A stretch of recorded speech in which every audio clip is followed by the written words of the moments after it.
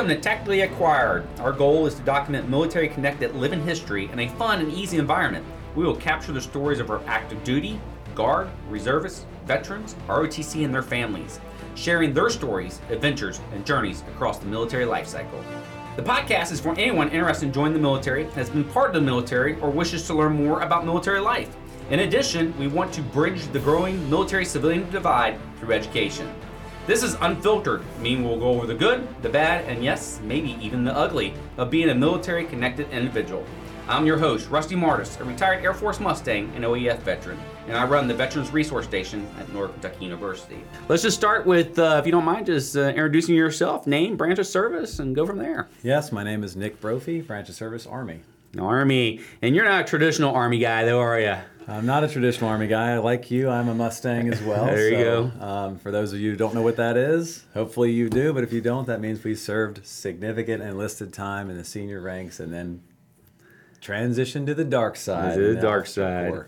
And I hear that all the time. How'd you end up choosing the Army?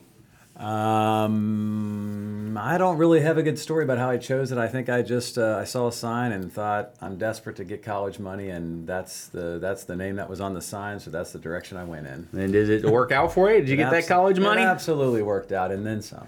So you kind of found it through the Army. What kind of, if you don't mind, just kind of talking about what did they kind of offer you, or how did it end up wrapping up to education, benefit you educationally? Sure. I mean, the whole initiative was, and I hope I don't get slapped on the wrist, but I was going to go to University of Cincinnati. Mm-hmm. The whole plan out of high school was to go to college. Of course, I didn't have any money for college. I think a lot of people were in that boat.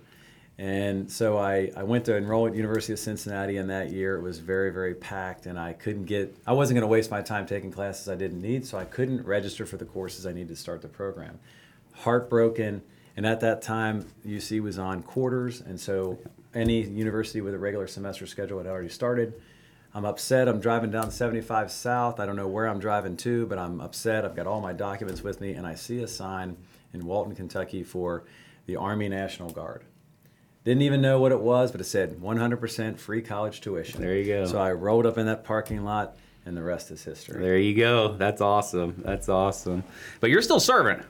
I am still serving. Just started my 23rd year in the Army Reserve. Yeah, congratulations. That's pretty cool. So you went from the Guard to the Reserves then? I did. I enlisted in the Guard, and I spent 19 and a half years in the Guard, various capacities, and then needed a change, so looked into the Army Reserve, which usually has some interesting opportunities out there. There you go. Awesome. Yeah. And you're with the Reserve, so we've had some Guard people here in the past, but just kind of a refresher. Typical Kentucky National Guard does receive in-state tuition for in-state school, or for state school. Correct. And they meet once a month, usually 2 days, can be 3 days, and then 2 weeks out of the year. How about in the Reserves? What's that look like? Very similar outlay. Meet once a month, generally. Actually, to correct you a little bit, a lot of that op tempo has changed over the years, where Guard and Reserve units have reallocated those mutas, those days of the month, to low tempo days, and they'll put them on, or low tempo timeframes of the year, and they'll put them on high tempo timeframes of the year. Like, for example, this coming week, so next weekend, I have drill, and it's 4 days. And so because of that, we don't have the drill weekend in January because it's a low tempo month. So, and as an airborne unit, we're not going to jump in January because the conditions are hardly ever going to be correct for that. So we reallocate those to a month where we can best utilize them. So that's typical for units that have an higher op tempo. And then, of course, 2 weeks in the summer. The Reserves can be a little bit longer. Sometimes they'll do 3 weeks. It just depends on what the mission set is. And since we go to a lot of various bases across the country and even the world in some cases, they'll try to lengthen that period of time to get the maximum training value. Yeah, absolutely. Yeah. I appreciate you going into that, because it's when you talk Guard and Reserves, it seems, and you're the expert, I've never spent any time in the Guard, never spent any time in the Reserves, but it seems like it's a little bit different. Each one's just set up a little bit different, and they do a little bit different things. Traditionally, Guard will stay, work for their state, where Reserves is working for the federal government for the most part. Yeah, it's probably a little more in depth than that, where back in 2006 when the Army restructured its entire force, the active duty has a lot of combat arms. So infantry, field artillery, aviators, obviously a lot of special forces entities and whatnot. Some engineers. The Guard was able to do what's called a combat support role. So they'll have a lot of military police, a lot of engineers, field artillery, chemical. They do have a lot of aviation assets too, and they'll have a little more modular composition than the regular Army does. And then the reserve component breaks down a little bit further to what's called combat service support roles, which is, and I work in civil affairs, so these almost like specialty type functions. So psychological operations, civil affairs, mortuary affairs. And they'll have all these smaller, specialized units. A lot of training units come from the reserves as well. So drill sergeant units and things of that nature. So it's a little bit. Those components, although funding is different, and that certainly changes, what their priorities are. They truly have a completely different force structure than one another. When you include all three components, make up the entire functionality of the United States Army. Yeah, it's really cool how it breaks down, honestly. And I had a student pretty recently come through and said they were in the reserves, and I asked them, I said, why'd you choose the reserves? And they're like, well, the Guard deploys too much. Did you see that during your time? I know it's changed quite a bit, but it does seem like the Guard get activated a little bit more. Well, and I think that's because of their role. I think exactly. Obviously the active component is, and you can, even in the Air Force and Navy and the Marine Corps, of course, they have their mission set and they're deployed in support of whatever that mission set is. And there's a little more diversification in the Army because of its size and it has multiple components. But the Guard, because the Guard is a combat support element, meaning that these units support the direct fight. So military police secure the battlefield for infantry. They secure the battlefield for field artillery. They do traffic control measures. They don't do law enforcement like people think. Engineers, they breach obstacles for special operations units. They set obstacles for special operations units. So there's a lot of direct relationship between those maneuver units and support units, so that the Guard houses the vast majority of the Army's support units. So therefore, ex facto, they end up on the docket a little bit more for deployment. Whereas reserve component, I would say that overall they probably deploy just as much, but the reserve components deployments aren't scheduled as far ahead as maybe the Guard is, and they're not as finite maybe. Like for example, in our unit, we get asked to send people to interesting places, Africa, the U.S. Virgin Islands, different continents around the world to support, as small teams. We're talking 4 people at a time, so not an entire unit. It's just a different deployment scheme altogether. But I think they're just as frequent. It's just a matter of whether you're in the branch, whether you're in an MOS, whether you're the right rank, whether you're willing to accept, an interesting mission, and the durations generally aren't as long either. Yeah, well, I needed you back when I was testing for rank and stuff, because you broke it down a lot easier than some of the other people did. So I appreciate you going into that. Now, so you said you've been in for a few years now. Did you have to redo basic training when you transferred over from the Guard to reserves, or how did that work out as far as? I mean, my basic training, so I went to Fort Knox. I'm very proud about that because it doesn't exist anymore. It was one of the only all-male basic trainings at the time, and categorically, people say it's one of the hardest basic trainings that the military in general has ever had. And so I'm very proud of that lineage. So I did that back in my enlisted days at the beginning of my tenure. Now I went to OCS when I decided to commission, and in the Guard you can take 2 different routes. You can take a traditional route, which is kind of like the 1 weekend a month for a year and a half or 2 years, which is grueling in my opinion. And then you go to a camp in the 2 weeks in the summer, and then you complete it the following summer for another 2 weeks, and that's your commissioning cycle as far as OCS goes. Well, I like to take the hard route. Yeah, do it so all. I went to the accelerated route, which is not federal OCS. You can take federal OCS as well, but it's not hard. That's a gentleman's course. The Guard Accelerated OCS, Guard and Reserve Accelerated OCS program is the hardest of all OCS programs. 8 weeks, so it's very similar in that structure to basic training, except for all that crap you do in basic training where you get tortured by the drill sergeants, you get tortured by every cadre out there, push-ups and sit-ups, and at the 50-minute mark of your classroom instruction, you come out and hold your rifle up for 10 minutes. We did the same stuff in OCS, except for we did it to ourselves. It was all instructed by the students. We ran, not only did we do all that stuff, but we planned everything every day. We had to do all the logistics. The cadre did nothing but smoke the tar out of us. There you go. So it was harder in that aspect. Now, of course, by that point, I was like, bring this on. I already knew about the mind games, so it was a good time for me. But there were people that were really struggling. So being a Mustang paid off in some aspects. Definitely paid off. Definitely paid off. There wasn't probably a whole lot of new games that they could bring out and did that. But I just laughed at the games. Is there any anything that just kind of stands out from either basic training or OCS that's just like, man, that was a real pain, or that was kind of a funny story, or anything that you want to share? It was in the winter of 2000, so there was if you look at the weather records, that was one of the heaviest snows that Kentucky ever had in that year.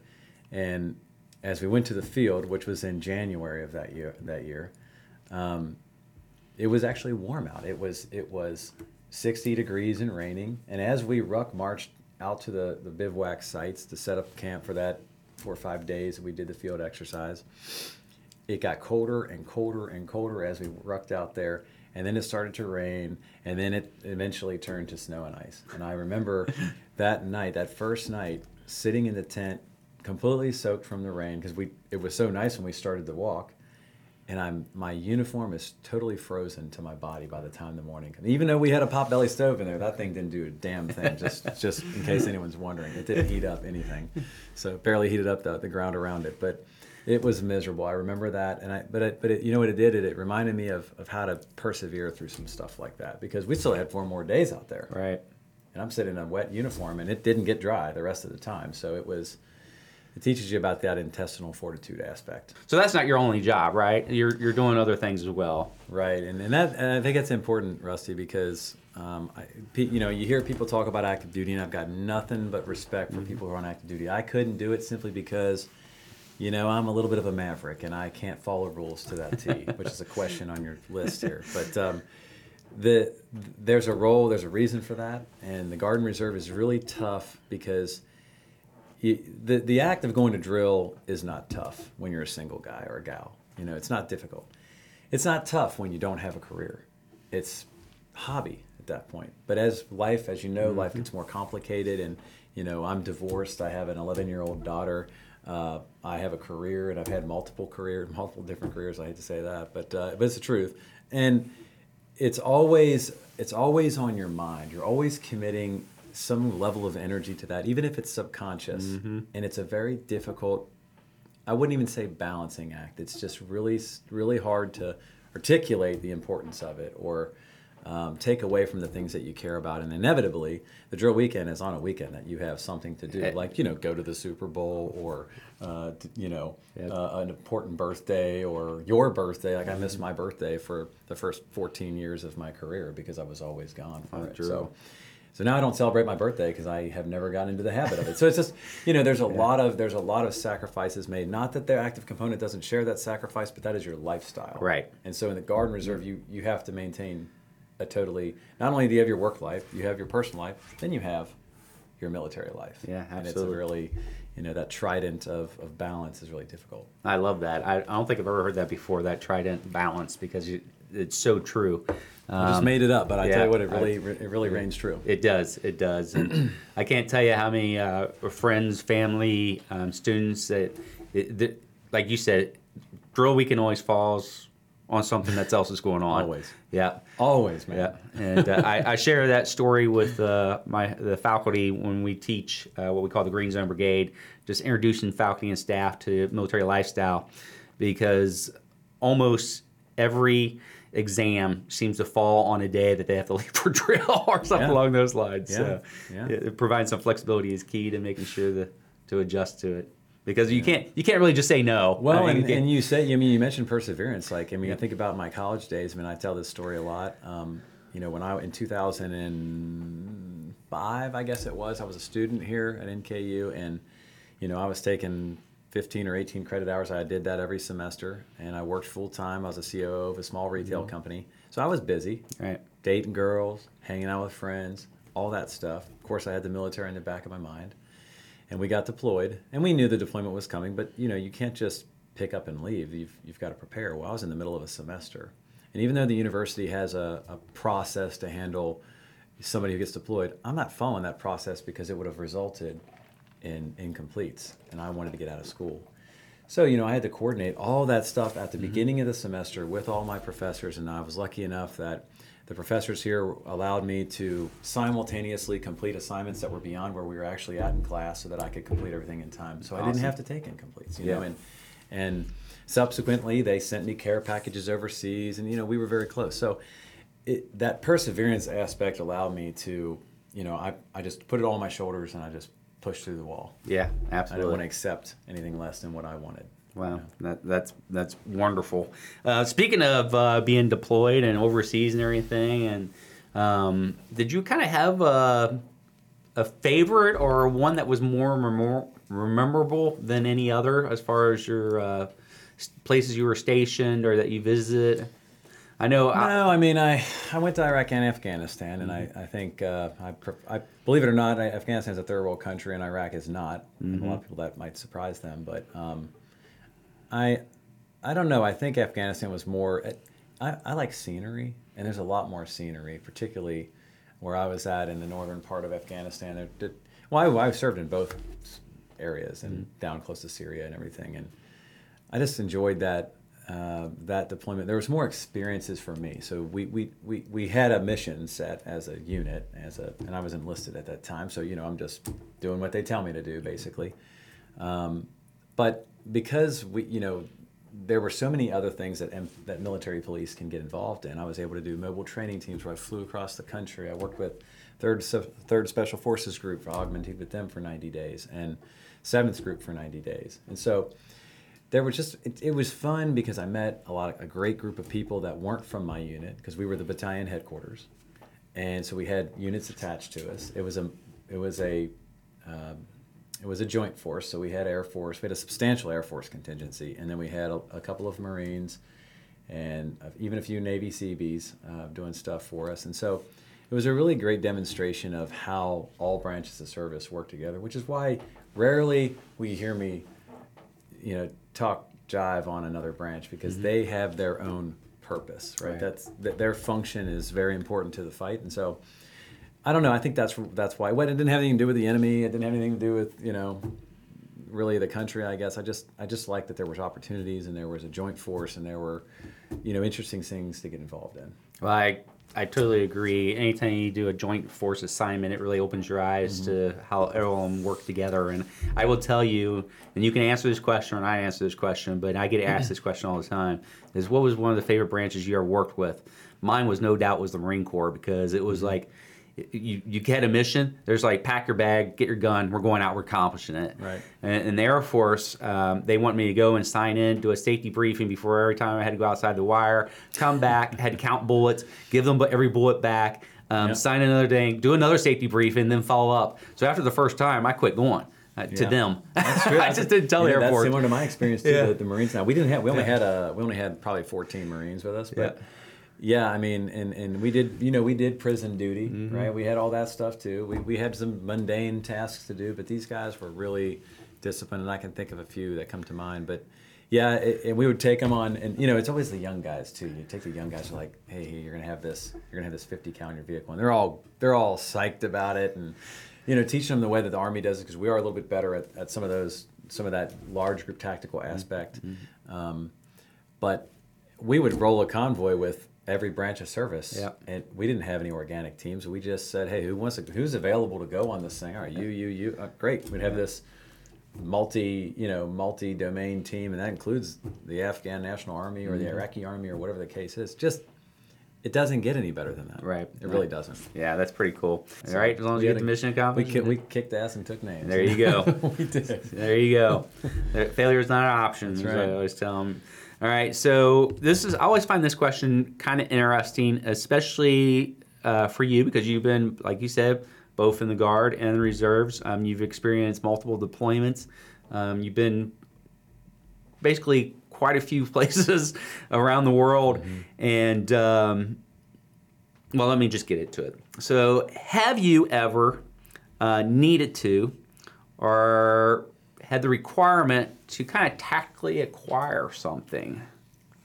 And if you don't know, tactically acquired is to basically take, we'll call it sneaky acquired needed equipment or items, but it's needed equipment or items that you just didn't have properly prepared that you had to kind of gather. I mean, I've done this in the last 3 months, right? You know, so we, in an airborne unit, we get all sorts of cool stuff, cool helmets, bump helmets, different rucksacks that are approved for jumping, different body armor vests. And I've acquired all those things in the last 3 months, and I don't know if I even did it tactically. I just, I want this thing. Give me that thing. And as an officer, they don't want to give you anything. You ask for something, they do not want to help you. I don't care if it's sitting on their desk and it's like, can I have that patch? Nope, you can't because you're an officer. You have to buy your own stuff. Like it's not like it was in the enlisted days. They're throwing you a whole pack of stuff, and you're like, I don't need this. Take them anyway. Yeah. Okay, so you kind of have to, as somebody who works with the public, and as somebody who I'm always negotiating these things, and I like to talk to people. It's not hard for me to tactically acquire those things. And overseas, we tactically acquired a Range Rover or Land Rover or something. I mean, it was beat up, but it was out there, and I was like, hey, who's using that thing? Right, let's take it. We can use it. What do you guys say? What do you need? So things like that, just to make the mission easier. Have a little fun with it. But I know many people who have tactically acquired other illegal things, or potentially illegal things. So yeah, it is what it is, right? Well, I always find that question interesting because, especially if, like I said, from a Guard and Reserve, and it happens on active duty too. Don't get me wrong, where you deploy and you don't have all the necessary items that you need, and you have to figure it out because you need it. But it seems like, and I'm being stereotypical, I get it, but it seems like sometimes the Guard in particular doesn't necessarily get all the items they need beforehand. Yeah, I think it depends on the state. Luckily, Kentucky, pro-military state, right? Medium-sized state, pro-military. In my experience, we had brand new Humvees. Nice. We went to the range and fired off brand new M4s right out of the box.